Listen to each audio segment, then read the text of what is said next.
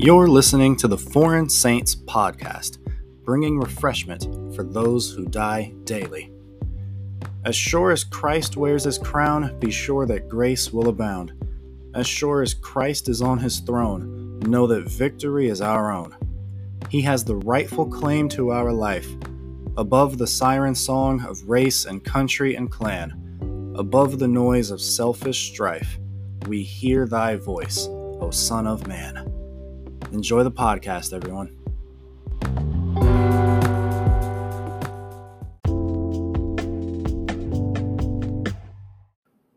Welcome, one and all, to the Foreign Saints podcast. Yeah. With myself and Meredith. Hello.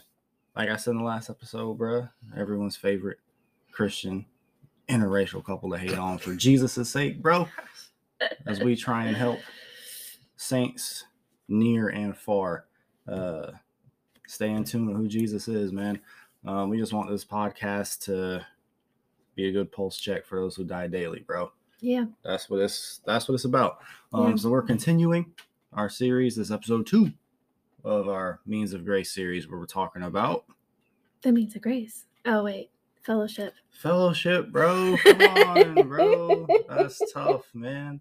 That's tough, bro. Well, that was an amazing intro gone to waste. But we're going to keep it rolling. So last episode we was talking about the apostles' teaching. It's really foundational, and this whole series is on really just 4 core spiritual disciplines that no healthy, thriving spiritual life can go without for that much time. If your Christianity feels dry, washed up, powerless, whatever, check yourself against these 4 things. There's something that you're neglecting. Yeah. And so, without further ado, let's talk about fellowship. Yeah. And in our conversation today, we're going to take this first segment here to really get a biblical definition of what fellowship is. Just kind of compare and contrast it with what it is and what we may have seen, just some negative trends, in our own culture. And then in the next half of this episode, we're going to look at why it's necessary, not just what it is, but why it's necessary, how to go about it, and really, just really make that case and help you see the glory of God in fellowship instead of seeing it as a chore, instead of seeing it just as dead religion. And also, if I'm going to be completely honest, humble us, because we need that. Yeah. We need that. We need to stop letting the world write our theology all the time. But with that being said, we're going to go into Acts chapter 2, verse 42. That's our kind of flagship verse for this series. Meredith? Yep. And they devoted themselves to the apostles' teaching and the fellowship, to the breaking of bread and the prayers. And awe came upon every soul, and many wonders and signs were being done through the apostles. And all who believed were together and had all things in common. And they were selling their possessions and belongings and distributing the proceeds to all as any had need.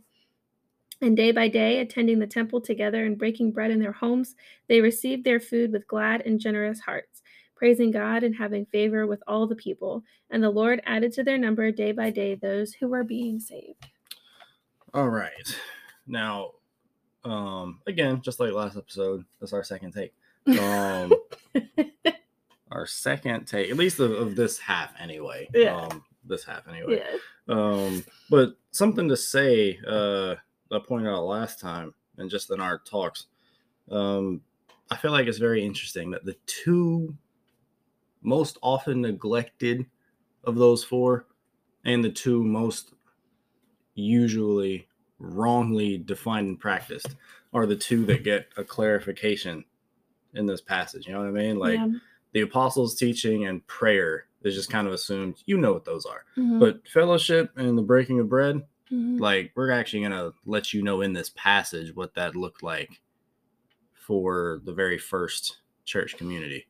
I would imagine as a way to show you, one, what it was, how different it was from Greek culture, since Luke's our Greek historian here, but also as a ruler to kind of measure our fellowships by.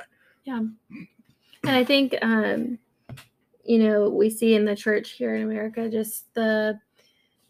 I think also just in American culture that has seeped into the church is a better way of saying that. We in our culture really strive for independence, being our own person, being our own people.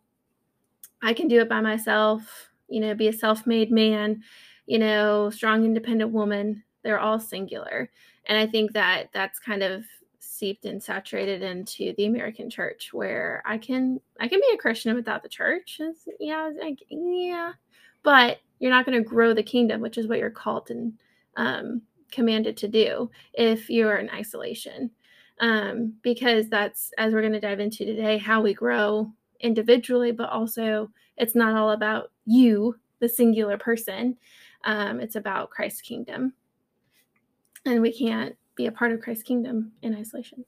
And so the two things that I really want us to look at in this section of scripture here are the two things that the text makes clear is, what their fellowship was focused on. I mean, we had a whole episode on the apostles' teaching last time. So if you want to know about that, you should listen to that. But do understand that is the first half of the foundation for what their community was based on. It was based on the teaching of the apostles. Yeah. Like that's, the teaching of the commandments, teaching you how to actually follow after Christ. Like that's the point of the community, right? So like if you have a fellowship that's not about that, you already off. You know what I mean? Like you don't need to be at this episode. You need to be the previous one. Because fellowship without a true lofty lifting up of God's word, just it's not fellowship. It's something else. It's a counterfeit. It's unhealthy. It's sick. Use whatever term you want to use. It's not what's modeled here. But for the sake of this episode, I kind of want to focus more on the other half of what's talked about here. All who believed, verse 44, all who believed were together and had all things in common. I'm gonna pull up my notes in the Greek and figure out how I feel like diving into it. But your thoughts on that when you kind of look at that, Meredith? I think of like we've talked before of just how this pretty much is showcasing that the church ought not to be divided, and that navigating the American church with all of our denominations and whatnot does not give an air of having all things in common. Because it says in verse 44, and all who believed were together had all things in common. They were selling their possessions and belongings and distributing the proceeds to all as any had need. And I think that, when you look at a snapshot of the American church, you don't see that. You might see like a toy drive or the shoebox drive come Christmas time that a lot of churches across denominations do, but you don't really see a lot of crossing those denominational lines for the sake of ministry. Right. And you see a lot more division over the color of the carpets in the sanctuary or things, that matter a little bit more, but not really, like infant baptism or the style of worship played in on a Sunday morning service. But I'll just be, I'll be completely honest. Like the style of worship, like doesn't matter. Yeah, like, and that's a huge deal breaker for a lot of people. Like, oh, you don't sing hymns, I can't go here. Oh, you do sing hymns, I can't go here. Mm-hmm. But what matters is you're supposed to make a joyful noise to the Lord and edify each other through that by glorifying him. That's the whole point. But if you're going to get caught up in the weeds of all of that stuff, then you're not doing church right. You're not fellowshipping. And I think too, we get lost in what Sunday morning is. Like we call it fellowship, but what is fellowship? we about to. Yeah, I know we're going to dive into that, but we will call Sunday morning service fellowship. But how often do you actually dive into each other's life on a Sunday morning service? Or are you more rushed to get to your brunch reservation or home to lunch in the crock pot, get your kids to soccer practice? Like, you're not communing with your brothers and sisters in Christ on a Sunday morning, more often than not. Now hold that thought, because we about to. Yeah. I'm gonna get into some Greek stuff, and then we're gonna circle back around to that point Meredith made, because it's more fire than like what we even know now. So like looking into the Greek for verses 44 and 45, that phrase "in common," right? This is a familiar-ish Greek word, koinos, like Koine Greek, the language, the style of language of Greek that the New Testament was written in, the common Greek, not like high Greek, but common. Same word, that was used in, what was it, Acts 10-ish, where, Peter sees, that blanket brought down with all sorts of food on it. And he's like, look, God, I ain't never eaten anything that's common or unclean, koinos or unclean, so when he says they had all things in common, like it's that same word. And that surprised me. I don't know why it surprised me, but it did surprise me when I saw it. I was like, oh, like, because we all know how big a deal it is that the New Testament was written in not Hebrew, but in Koine Greek, in the language of the people, right? And we all know the reason that was done, so that the Gentiles could more easily be brought in, right? Like, the fact that the Old Testament was written in Hebrew meant that unless really you was raised in Israel, you could have the words of life and not have life. Because, unless you live there, how you learning to speak Hebrew? You know what I mean? But translating the words into the language of the common people is one of the things that, really set the stage for Christianity to explode the way that it did.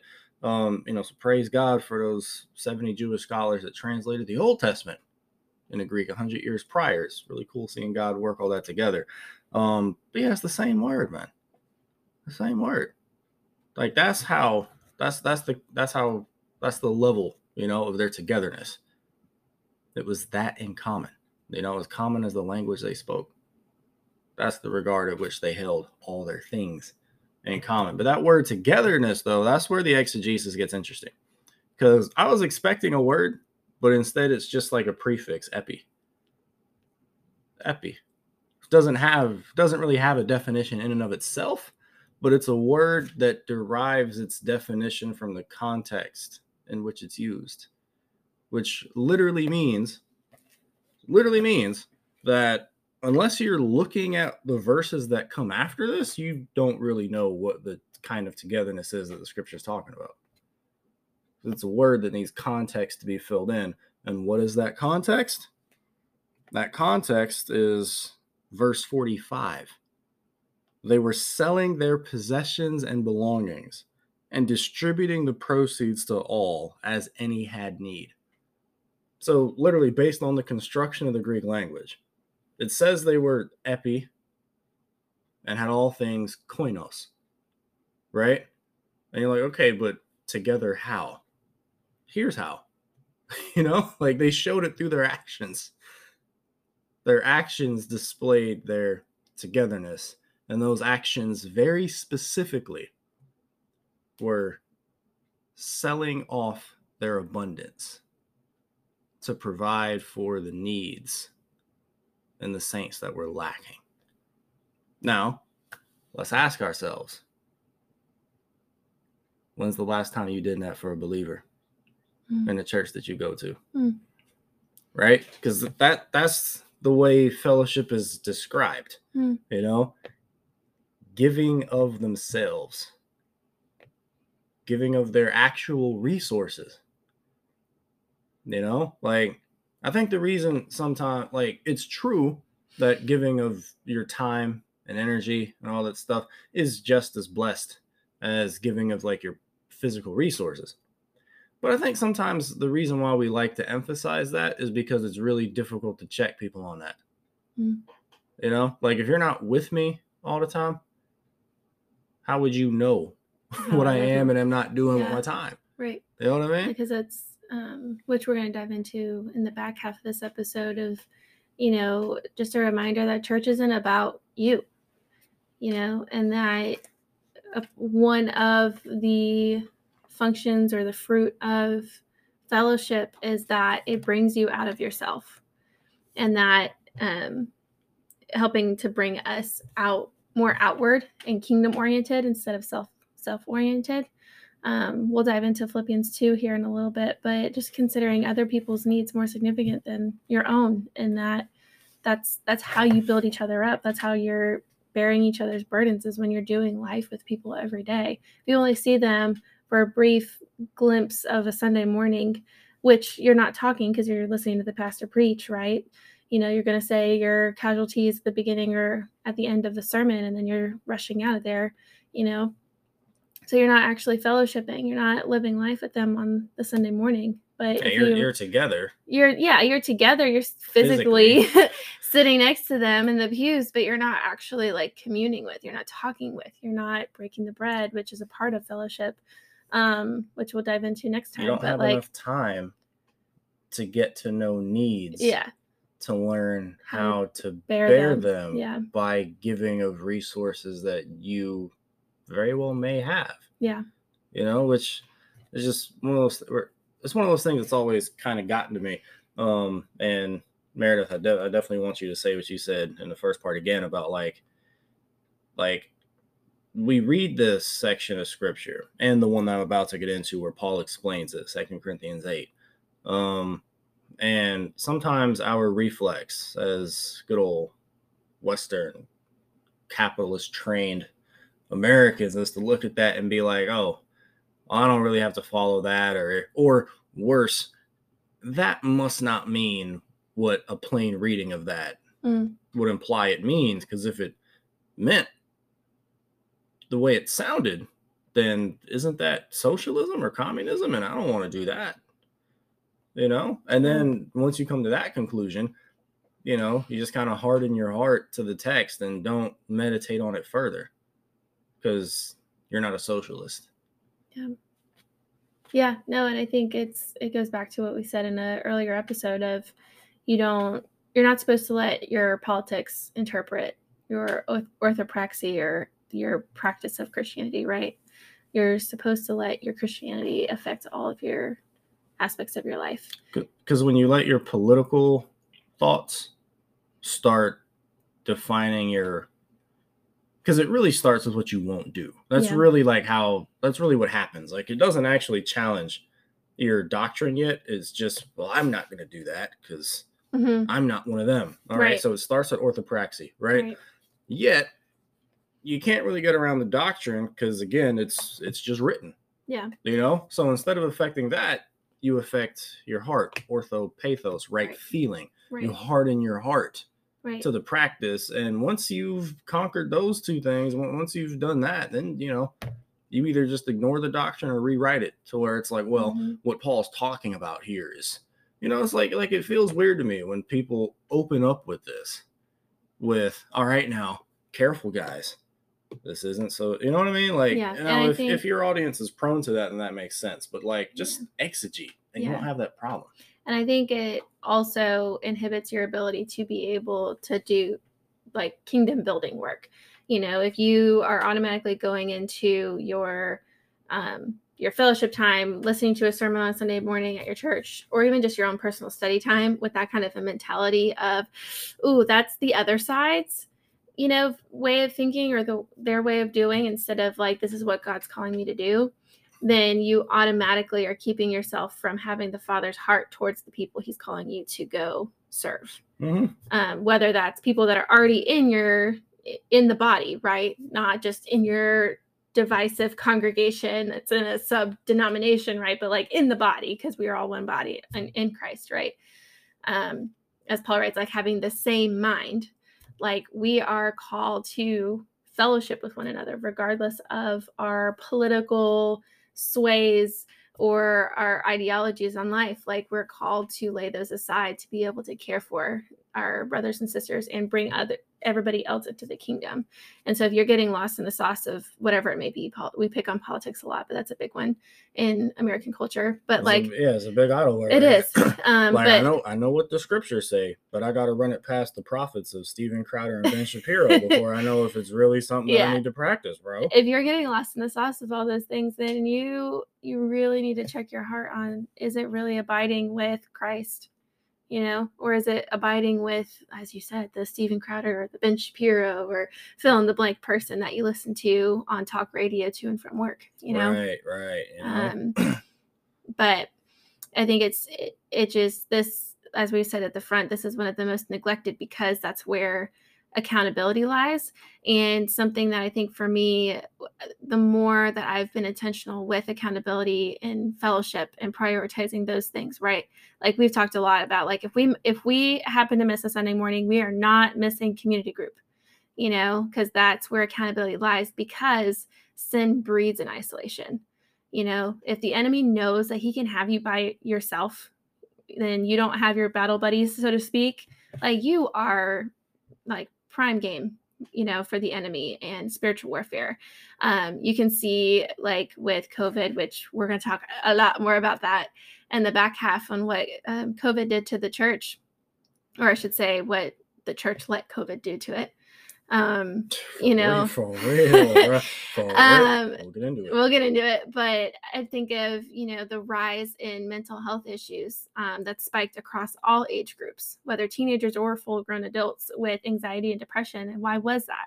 We were in isolation, right? We see that in our, in like the psychological side of things. So how much more spiritually, that when we isolate ourselves and we're alone, that we are more vulnerable to the enemy's attacks, because we're not laying our burdens with each other to help them be carried, right? We're not allowing ourselves to be cared for, because in a sense, if we're holding on to it in isolation, that's a form of pride.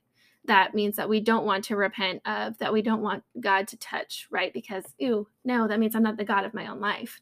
But if we are confessing those sins in accountability, in fellowship, then the enemy does not hold power over it. And for y'all that want to resist that truth that she's spitting, I was like, well, where's that at in the Bible, bro? Well, I mean, for one, Acts 2, but also Proverbs 18, starting in verse 1, whoever isolates himself seeks his own desire. Yeah. That's the wisdom of God on the matter. Yeah. Like, as a general rule, whoever isolates himself seeks his own desire. Yeah. And it goes further. He breaks out against all sound judgment. Yeah. He breaks out against it. A fool takes no pleasure in understanding, but only in expressing his opinion. Yeah. When wickedness comes, contempt comes also, and with dishonor comes disgrace. Like, that's what happens. You don't want sound judgment. Yeah. You don't want the body of Christ able to correct you and bring stuff alongside you. So you're like, I'm just do fellowship on my own. Who really needs organized religion? And it's like, as Pastor Mike Winger jokingly said, like, as opposed to what, disorganized religion? Yeah. Right. What does that statement mean? Right. Like, you're just breaking out against sound judgment. Right. All you care about is expressing your own opinion without hearing anyone else's to the contrary. Yeah. Like, you don't choose to fellowship based off how worthy you think the people in the fellowship are to have your presence around them. Because that, if you put it that way, it sounds a lot like pride, but that's how we operate. We're not going to say it out loud. Right. I was going to say, because I'll admit I've been in seasons like this. I'm like, I'm more edified out of my own one-on-one time with the Lord than I am on a Sunday morning, and the reason for that is because it's twofold. One, I question how that one-on-one time is going, if that's your mindset towards other people that God has saved. Right. But also it's because you're not allowing it to edify you. Because if you allowed it to edify you on Sunday, then you'd be wrong. And as we just pointed out, whoever isolates himself seeks his own desire. Yeah. exactly. And that's what I was going to get at. It's just but I've learned over the years that I'm not truthfully edified one-on-one. I just like being by myself because I'm an introvert, and going to church and fellowshipping with other people means that I have to get over myself and my own preferences and desires to talk with other people and dive into their lives. But I think that, we get caught up in that of like I'm an INFJ or Enneagram blank, which don't get me started on the Enneagram, but and all the things with that I want to be an episode in of itself down the road. But I think that we get caught up in, I'm an introvert, so I just do better, by myself. I'm refreshed that way. Or I'm an extrovert, I need to have other people, and they use that to neglect their time with the Lord one-on-one. But the thing is regardless of how you personally sway and how you're rejuvenated around people or drained by people, you're still called to fellowship. Well, I mean, those things are sins of presumption anyway. Mm-hmm. And good baseline definition, a sin of presumption is when you finish the sentence instead of God. Mm-hmm. Is essentially what that is, right? It's like, you might be an introvert, you might be an extrovert, but that's not the problem. The problem is the problem is you're either letting Satan or you finish the sentence. Yeah. It's like, okay, because I'm an introvert, it's like, okay, I'm an introvert, or you're an introvert, blank. Mm-hmm. Instead of letting God fill in that blank, you fill it in, or Satan fills it in with. You're an introvert, so you should neglect the fellowship. Right. You're an extrovert, so you should never have one-on-one time with the Lord. And it's like, how does that logically follow? Like really, how does it logically follow that if you have introverted tendencies, that you shouldn't have fellowship? And also, can I just say my own personal experience? I have never once. And people would describe me as an extroverted person, and I can see why. I don't feel that way, but I think that belies something of human nature, because I have yet to meet somebody that describes themselves, that self-identifies as an extrovert when the topic of fellowship is brought up. I've not seen it. You know what I mean? Like, the topic of fellowship comes up and now everyone's an introvert. It doesn't matter that you was the life of the Bible study 5 minutes ago, but now that we're talking about fellowship, oh man, I'm just an introvert, and people drain me. And I'm like, people drain you? What do you, since when? You know what I mean? Like, so only your brothers and sisters drain you. That's tough. And that should speak volumes. Because it's like, you get energy from every other social context and interaction. Right. But now this is about fellowship. You introvert. I don't know, man. That sounds like you're letting Satan define things for you. Yeah. It sounds like you just want to isolate because you really just want to seek your own desire.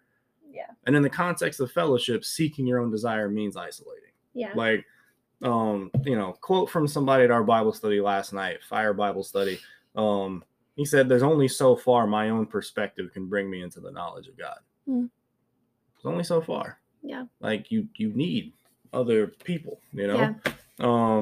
And, I'm not going to do a whole exegesis, an entire one of 2 Corinthians 8. You want that? Check out episode, I think it was 4, where we was talking about social safety nets and stuff, where we talk about that a bit more. But if you want a scriptural, what's I love about the Bible? If you really let scripture interpret scripture, you'll find that on everything important, it actually does. Like, if you want a scriptural commentary on what we just read in Acts chapter 2, you need 2 Corinthians 8, because Paul talks about it, right? "We want you to know, brothers, about the grace of God that's been given among the churches of Macedonia. For in a severe test of affliction, their abundance of joy and their extreme poverty have overflowed in a wealth of generosity on their part. For they gave according to their means, as I can testify, and beyond their means of their own accord, begging us earnestly for the favor of taking part in the relief of the saints, and this not as we expected, but they gave themselves first to the Lord, and then by the will of God to us. Accordingly, we urged Titus that as he had started, so he should complete among you this act of grace." He calls it an act of grace, man. And then he commands the Corinthians, "See that you excel in this act of grace also. For you know the grace of our Lord Jesus Christ, that though he was rich, yet for your sake he became poor, so that you by his poverty might become rich." Verse 13, "For I don't mean that others should be eased and you burdened, but that as a matter of fairness, your abundance at the present time should supply their need, so that their abundance may supply your need, that there may be fairness, as it is written, whoever gathered much had nothing left over, and whoever gathered little had no lack. Check out that episode if you want the full breakdown, but suffice to say, he's talking in the context of materially, right? That's not just spiritual. He's talking materially taking care of each other. That's the act of grace. Yeah. You know? And we'll get into that in the next part here. But, you know, sit on that, man. Like, have a Selah moment as we go into our intermission. Yeah. And enjoy it, and we'll be back with the show.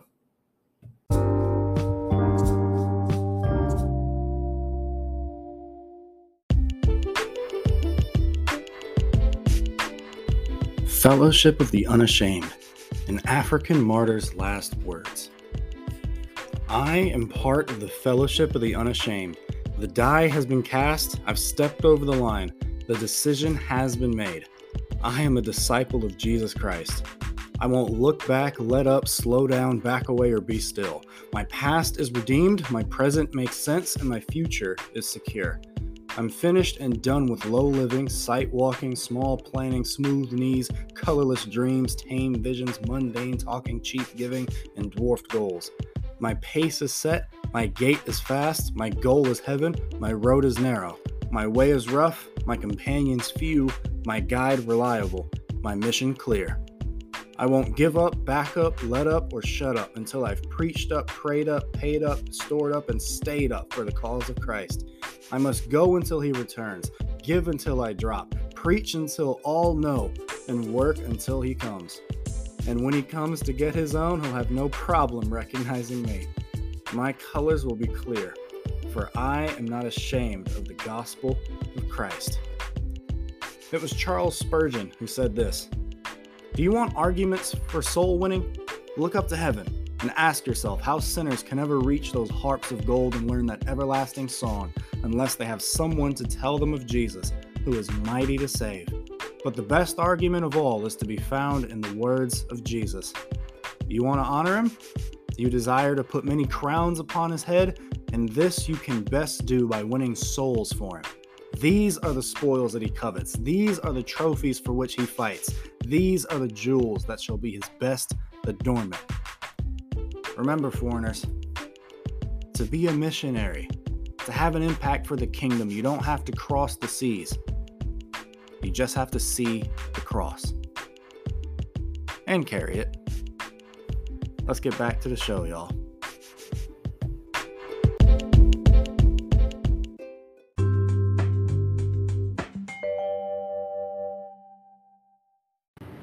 All right, welcome back to the show. I hope you guys enjoyed the intermission. I usually record those after we get done recording the main part, so I don't know what you guys actually listened to yet, but hope you guys enjoyed it. We'll get there. So we spent the first half laying down some theology. I want to spend this section just exploring some effects of fellowship in our lives personally and throughout history, that every single person, if they call themselves a Christian, has reaped the benefits of, even if they've lived entirely solitarily as a Christian since being saved. Yeah. It's like you got saved and then got baptized and immediately just left the church forever. There are these benefits of fellowship that you still reap. Right. Whether you want to acknowledge it or not. And I also want to talk about, I just want to be frank for a moment before we get into that, though. Fellowship does require commitment. Yeah. I hope that much was made clear in the first half so far. But I think it's also worth mentioning that it's a sacrifice that, as we're going to dive into more, there's a fruit of, it's a commitment to build each other up and to glorify God, but there's also a bit of sacrifice in that, diving into each other's lives and bearing each other's burdens is not easy. It might require sacrifices of your finances, your time, your mental, quote unquote, mental health, I would think we've shown scripturally that it will cost that. That it's not really fellowship if it doesn't cost you any of that. Yeah. But like we've talked a lot in the past about how whenever we do end up sacrificing, like we'll just use sleep, right? That night of very little sleep, the next day we will feel refreshed. Like there was a season where Wednesday nights at church, we would leave church. I would talk to a friend in the car, or him and I would be up talking late, just kind of, mulling over the sermon and conversations we had at church, and and we wouldn't be going to bed until like 1 or 2 in the morning to get up at 5 for work. But it would always be Thursday mornings that we'd be like, man, we just feel refreshed, and like it wouldn't be a regret of staying up late and sacrificing those things because God was in it. I think that's one of the fruits of fellowship. It's just that refreshment and joy in the Lord of being a part of what He's doing and building His kingdom. And for me, I wouldn't be a first responder today, nor would I be just a few weeks as of this recording. I'm getting my associates in respiratory therapy. I wouldn't be about to be getting board certified in that if not for the prayers and the bearing up of me through the years. Yeah. And I know I've alluded to it. We've alluded to it before that things didn't end well at all at that place. And that's going to be an episode for a future time.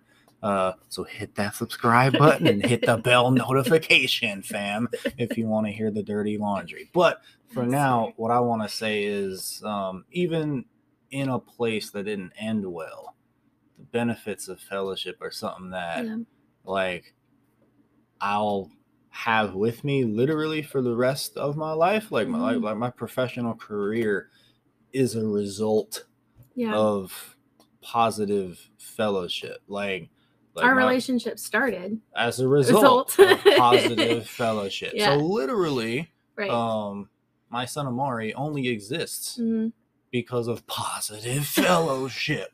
Okay, like.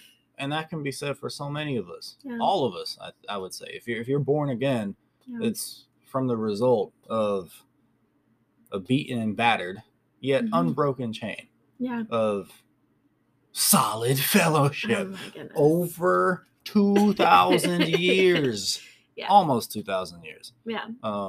Let us get to 2033 and then we can say 2,000 years. Oh my goodness, so technical. I am, bro. Like I get it. I'm just saying, like it's not technically 2,000. It's like 1,900 and something years. You can round up though. You can round up.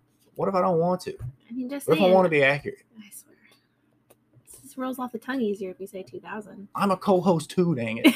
I want to be accurate. Okay. Gosh, bro. And then the next time I say it, I'm gonna just say 2,000 years. And then I'm gonna correct you and say you should be accurate. 1,900, whatever, man. Whatever. But yeah, like, can't you hear the solid fellowship in this moment? But no, like, and for all them that may or may not be listening, like, truthfully, thank you. Yeah. Like, so much of what I'm going into was forged and refined. Not so much forged, but refined. Yeah. Refined with them. Yeah. And like I'll carry that with me. Like I said, I wish people that left bad circumstances from their previous churches were just a bit more honest. It's like I don't hear that many stories from people that I would consider to be truly 100% horrible. It's like I just hear, okay, so you left because you didn't feel like dealing with a reformed sinner being a sinner. Which, okay, maybe that's fair, maybe it's not, but people really got to stop speaking in hyperbole about like every day that I was there was really a day wasted and I was just abused and all this other stuff. And I'm like, okay, like you may have been there towards the end. Like, why else would you leave if you weren't? But like, are we really gonna let Satan rewrite the narrative of your life and act like every single moment at this place was horrendous and torture? And I think I'm guilty of that. Like I'm guilty of letting bitterness kind of cloud my vision of the past events. That is so easy to get caught up in and let bitterness Satan and bitterness just like rewrite and fog up your vision in that way. because what does that do for your personal walk? It makes you stop, it makes you doubt, it makes you question, is fellowship even worth it if they're just going to hurt me again? Yeah, like it doesn't excuse what anyone did to you. It's just they're two separate conversations about how do you handle trauma versus was there any fruit? Was there anything worthy of praise? Like, why do you think Paul tells us to think on those things? Yeah. Think on anything that was worthy of praise from, a tough situation. And we got a lot. I got a list. I'm about to humble a lot of people real quick. Yeah, so let's dive into it then. So first thing I want to say, Romans 16. Man, where do I want to start? Actually, we had bookmarks all over the place. We have bookmarks all over. Let's not start Romans 16. Flowchart is better probably from 2nd John. Yes, I said 2nd John, not John 2. Who reads the Little Johns? We do, Meredith. We do, all right? We're the pulse for those who die daily, bro. We read 2nd John. Anyway, Meredith, if you could read that one verse towards the end of 2nd John. Verse 12, though I have much to write to you, I would rather not use paper and ink. Instead, I hope to come to you and talk face to face so that our joy may be complete. And he did have a lot to say. He had just warned them about, hey, stay away from people that deny that Jesus wasn't man. These days we got to worry about people saying that he wasn't God. But in the early days, which I think is such an interesting thing, that like the power and the miracles he displayed were so obvious that the only passable lie was he must not be human. Yeah. I think that's very interesting. Right. But a topic for another time. He had a lot that he wanted to say, but he was just, look, man, like, I'm coming to y'all. You know what I mean? Like, isn't it interesting? In another version of events, there's a version of history where John, for whatever reason, can't get to that community. And so 2nd John becomes like a 13 chapter book. You know what I mean? Like he had a lot more to say. And we know that 13 verse book. No. 2nd John. Oh, sorry. Yeah. Sorry. Like he would have wrote more if he couldn't have come to them. Right. Kind of like Paul with Romans or some of these other books, like, because I can't get to you, we're going to write this. Yeah. I think is really interesting.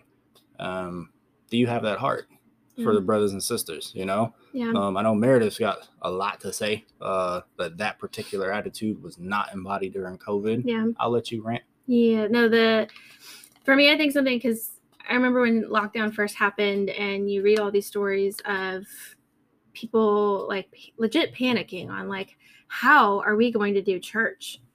And I remember, hearing of so many churches that you went one way or the other.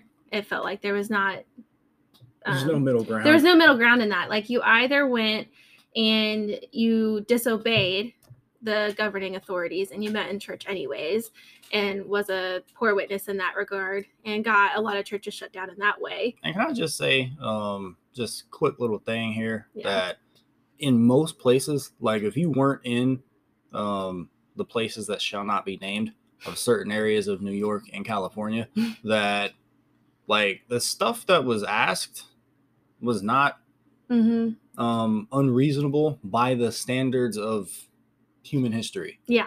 Like, for real. Yeah. Like the church in the New Testament obeyed way stricter things, and disobeyed when it was necessary. Man, I know y'all ain't never read no Fox's Book of Martyrs, but if you ever pick that book up and you get a few chapters into the bloodbath, and there's a moment where they talk about how the churches like met together and decided that it would be wiser to forego self-defense and like stocking up weapons for the sake of the testimony in their time. And I just got to say, look, we would never make that decision.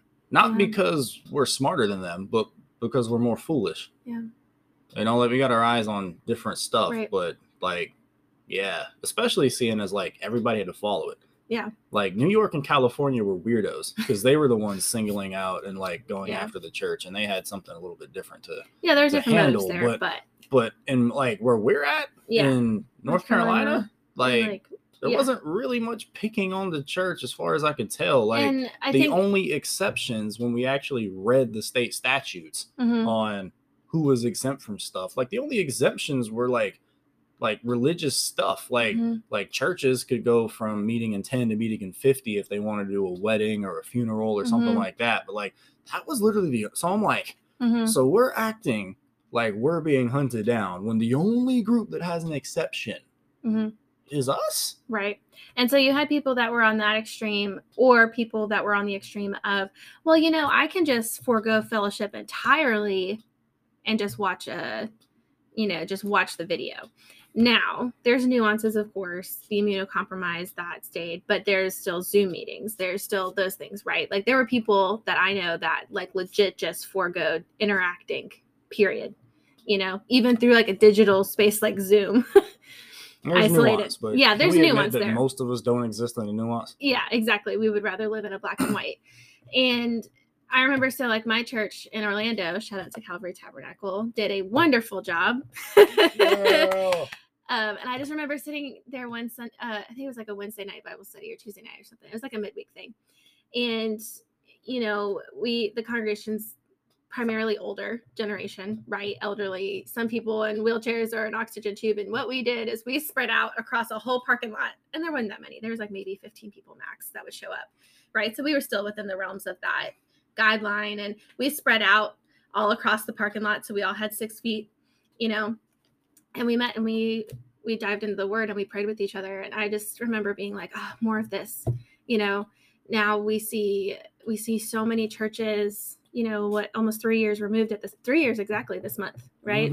It was March 2020 when it shut down, when the world shut down. But we see now so many churches that have broken apart because of the foregoing of fellowship. And we're not saying everybody should have broken the rules, but honestly, like he was saying a minute ago, the guidelines were not that restrictive, that it was very easy to stay in guidelines and still have fellowship and meet together and get into the word and follow these, these commands in scripture of bearing each other's burdens. Like how many burdens were there in COVID bear? There were more burdens to bear. Yeah. And we abandoned the thing that God designed to bear the burden. And again, I'm not like, we're not talking about fellowship as defined by society, meeting in the actual like chapel building, even though there's nothing wrong with that. Like God gave Israel a temple, like that's cool. But like we are that temple physically, like that outward building has become us, the people. Yeah. And so we're defining fellowship as what we talked about in the first half. Right. Like, and what did it actually say? Like it said they were meeting in each other's homes daily. Yeah. Or like you could say near daily. Yeah. To bear each other's burdens and pray. Like, come on now. Can we at least admit that the restrictions for most places, at the very least for North Carolina, the restrictions did not prohibit you from going over to people's houses. And at the very least, like I had friends in Orlando that lived with immunocompromised people. So meeting in each other's homes was scary, to be honest. And it probably would have been more of a burden, not to like you wouldn't be bearing it. You would be creating another. So you know what we did? We sat in our cars, we grabbed takeout, and we broke bread in a parking lot in our cars with the windows down. But here's what I have to say to that, right? Yeah. It's not like they became immunocompromised when a new virus came out. They always were. So it's like, so it was always consideration for them. So it's like, just especially so during something like COVID. But I just feel like it was more of an excuse. Because it's like if COVID wasn't a thing, you wouldn't quote unquote care to the point of action about the fact they were immunocompromised. You know what I mean?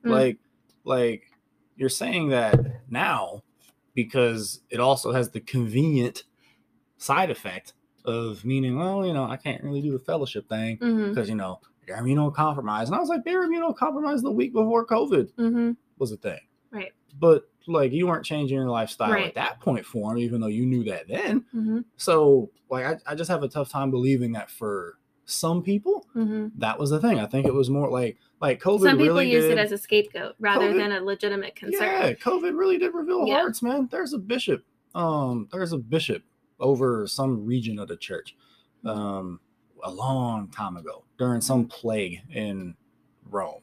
And some of his writings and personal diary and stuff have survived. And some of the stuff he wrote from that time is really profound. Yeah. And what he said was, in his opinion, this man was a Christian, you know, like believed the doctrines, like he's a foreigner, we're gonna meet him in the kingdom. One thing he said was that God uses plagues to bring up what's in us.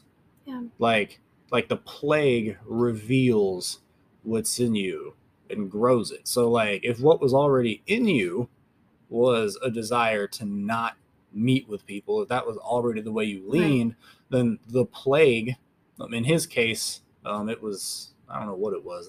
We think it was maybe smallpox now, but whatever plague they suffered from back then, from his observations, he was like, yeah, like the people that were already hard of heart towards Christianity got more hard. Right. And the people that were already beginning to lean into self-denial just jumped into that. Right. The self-denial of picking up your cross, that is. Right. So like, you know, and I just remember reading that during the first initial wave of COVID. And I was like, dude, like you wrote that like what, 1700 years ago, but like that's still true today. Like I'm watching it happen. Like I'm watching people of hard heart, like not bear burdens and like just getting fights, actual fights that I had to like step into and break up in Walmart over toilet paper, you know? But I'm like, honestly though, like knowing some of these regulars, I'm like, I would expect that of you, honestly. Like you didn't seem like you was a Christian before. Yeah. And you're just proving that now. Right.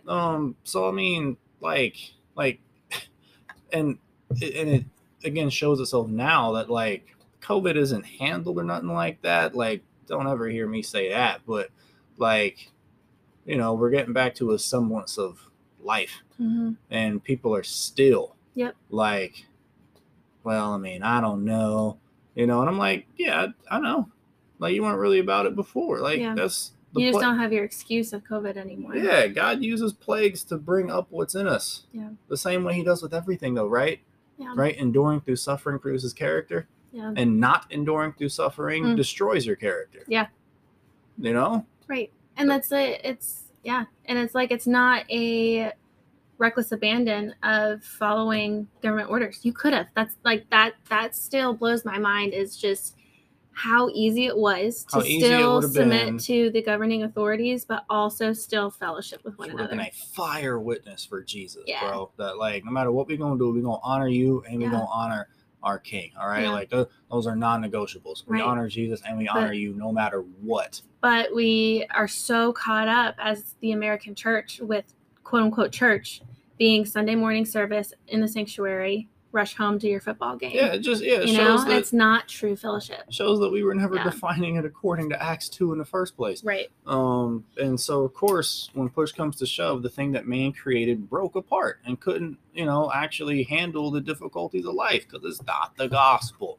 You know, I just think that's just a point worth stating because it still applies today, right? COVID is no longer really a thing in the sense of an obstacle to fellowship, but other things that existed before COVID still are, right? Your busy schedule, your 9 million soccer games between your like 2 kids, which is like absolutely insane.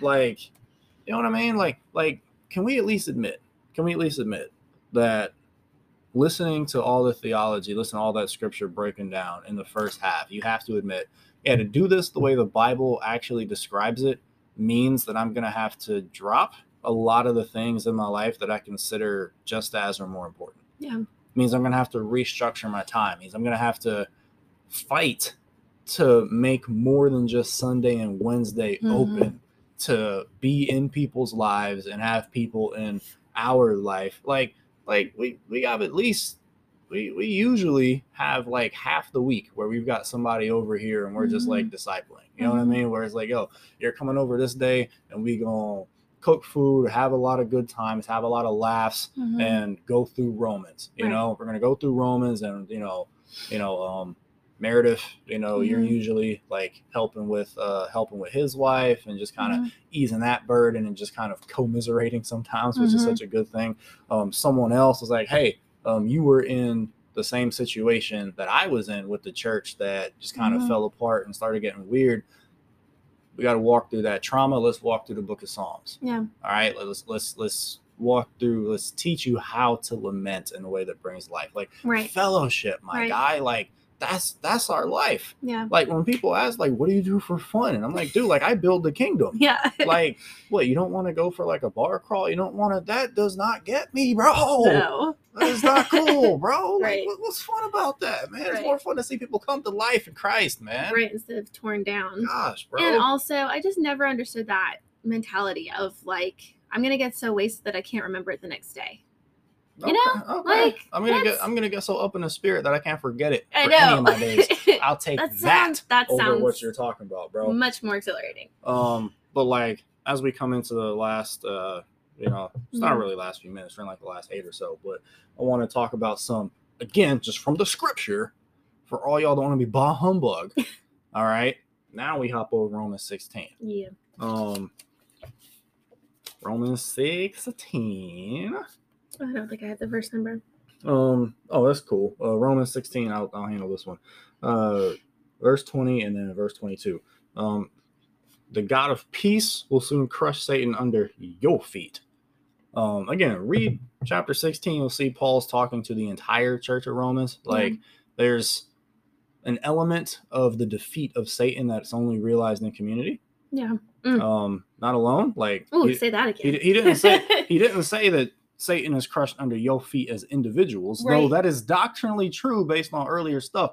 He's saying, no, as a community, he's under your feet. Yeah. Right? Think of the book of Joshua, when those 5 kings were defeated and Joshua had the entire nation put their necks underneath their feet. He's under all of us. Yeah. Not you as individuals, bro. Verse 22 in this chapter, I, Tertius, who wrote this letter, greet you in the Lord. Tertius who? Hold up. Who is this man? I thought Paul wrote Romans. Yeah. Well, yes, but so did Tertius. Yeah. Like he had help. Yeah. In writing it. Like I picture this guy Tertius who's actually physically writing the letter. Paul's dictating to him, and Tertius just kind of stops and he's like, maybe you want to word that differently. That doesn't come across well. That maybe that's not the best way to phrase it. Yeah. Or the Gentile half of the audience might not. Do you want to get canceled, Paul? Like, you know what I mean? Like he had help in constructing this thing, right? Yeah. So like you may not like fellowship, but every time you're edified out of the book of Romans, it was fellowship that's building you up in your solitude. Ooh. All right. But where I really want to go, Luke chapter 1. Yeah. Luke chapter 1. I'll let you read Luke 1, Meredith. That one's fun, bro. That one's fun. While you're going there, you should also know, like we said in the episode on the apostles' teaching, Mark, the Mark that abandoned Paul and then came back, he had that Mark, wrote Mark's gospel as the memoirs of Peter. Like Peter's his primary source. You can tell that from some of the literary devices that he uses. Yeah. Again, fellowship, it's really the church kind of commissioned Mark to write it. So, fellowship. Yeah. But big boy fellowship, man, Luke 1. Yeah. Read that intro. Inasmuch as many have undertaken to compile a narrative of the things that have been accomplished among us, just as those us, yeah, again, community, just as those who from the beginning were eyewitnesses and ministers of the word have delivered them to us. To us, communally. It seemed good to me also, having followed all things closely for some time past, to write an orderly account for you, singular, most excellent Theophilus, one dude, that you may have certainty concerning the things you have been taught. Singular from a group. All right, so let this sink in. Yeah. When we talk about original audiences, right? Because that's like a big thing. You get into a book, but who's the original audience? You know what I'm saying? Was it the Greeks? Was it the Romans? Well, Luke is unique. Yeah. It had an original audience of one. Yeah. One dude. Yeah. Most excellent Theophilus, whoever that guy is, that is who Luke literally says he wrote the book for. Yeah. For what purpose, Meredith? It's right there in verse 4. That you may have certainty concerning the things you have been taught. That he might be sure of the first means of grace. The apostles' teaching. Yep. He received the apostles' teaching. He needed to be shored up in it. And what happened? Some fellowship with Luke got him the answer. Yeah. Right. But I want to consider this, right? Because again, this comes full circle back to Acts 2 about bearing burdens. Yeah. Right. Theophilus had a burden. I'm uncertain of the things of which I was taught. Just having that conversation with Luke, brother, I mean, this all sounds good, but like, I just got something. I mean, I don't know, did Jesus do this? Did he not do this? There's rumors flying around that geographical area on what Jesus did and didn't say. So what does Luke do? You know what, Theophilus, man, I'm gonna help you out. All right. I don't know what I know Luke's a physician, so dude's got to practice. All right. Dude's got a practice. And what does he do? He says, you know what, man, I've been following this stuff pretty closely for some time. I'm gonna check back with the eyewitnesses, and I will compile a whole report for you. Yeah. I'm like, Luke, you a doctor, bro. I can tell, bro. He said, don't worry, bro. I'll chart it for you. Like, for one person. Yeah. Don't even read Luke. Just slowly flip through the pages and feel how long this mug was. Yeah. Next time you're in Luke, look at how amazing the literary structure is in Luke. Luke put his foot in this thing for one guy. For one guy. Yeah. That's the benefits of fellowship. Yeah. That's what a real church community would do for you, bro. So, you unsure? You unsure? We gonna up the book of the Bible count to 66 just for you.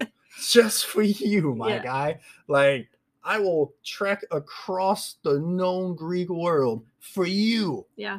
So, listener, what would you do to edify the body? What would you do to build up your body? What would your body do for you? Not to make things about you, but just to keep it a buck. Yeah. Like, but if we don't want to talk about ourselves, right? What would you do? Yeah.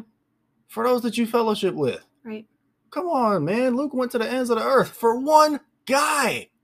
One guy. And then he did it again when he wrote Acts. Yeah. I think Theophilus is mentioned again at the opening of Acts. I was gonna say, that name sounds familiar to me. I gotta check. I'm flipping there now. I gotta check this before we run out of time. Because if so, that's gonna be where we end it. Because come on now, man. Like that's tough if that's the case. In the first book, O Theophilus, this man wrote 2 books of scripture for one guy. For one guy. And half the time, we won't even stay after 5 minutes to pray with somebody. Oof. Come on, man. Gotta get home to the food in that crock pot, man. Come on, man. Like, football game's about to start. Come on, man. Like, what are we doing? Yeah. What are we doing as the church, man? You know? All I gotta say is do better, man. All I gotta say is do better. But yeah, like, fellowship's important. Don't lose it. Next episode, we're gonna be talking about breaking of bread. Yeah, one of my favorites. Breaking of bread, communion, community. I like bread. All right, so until then, peace.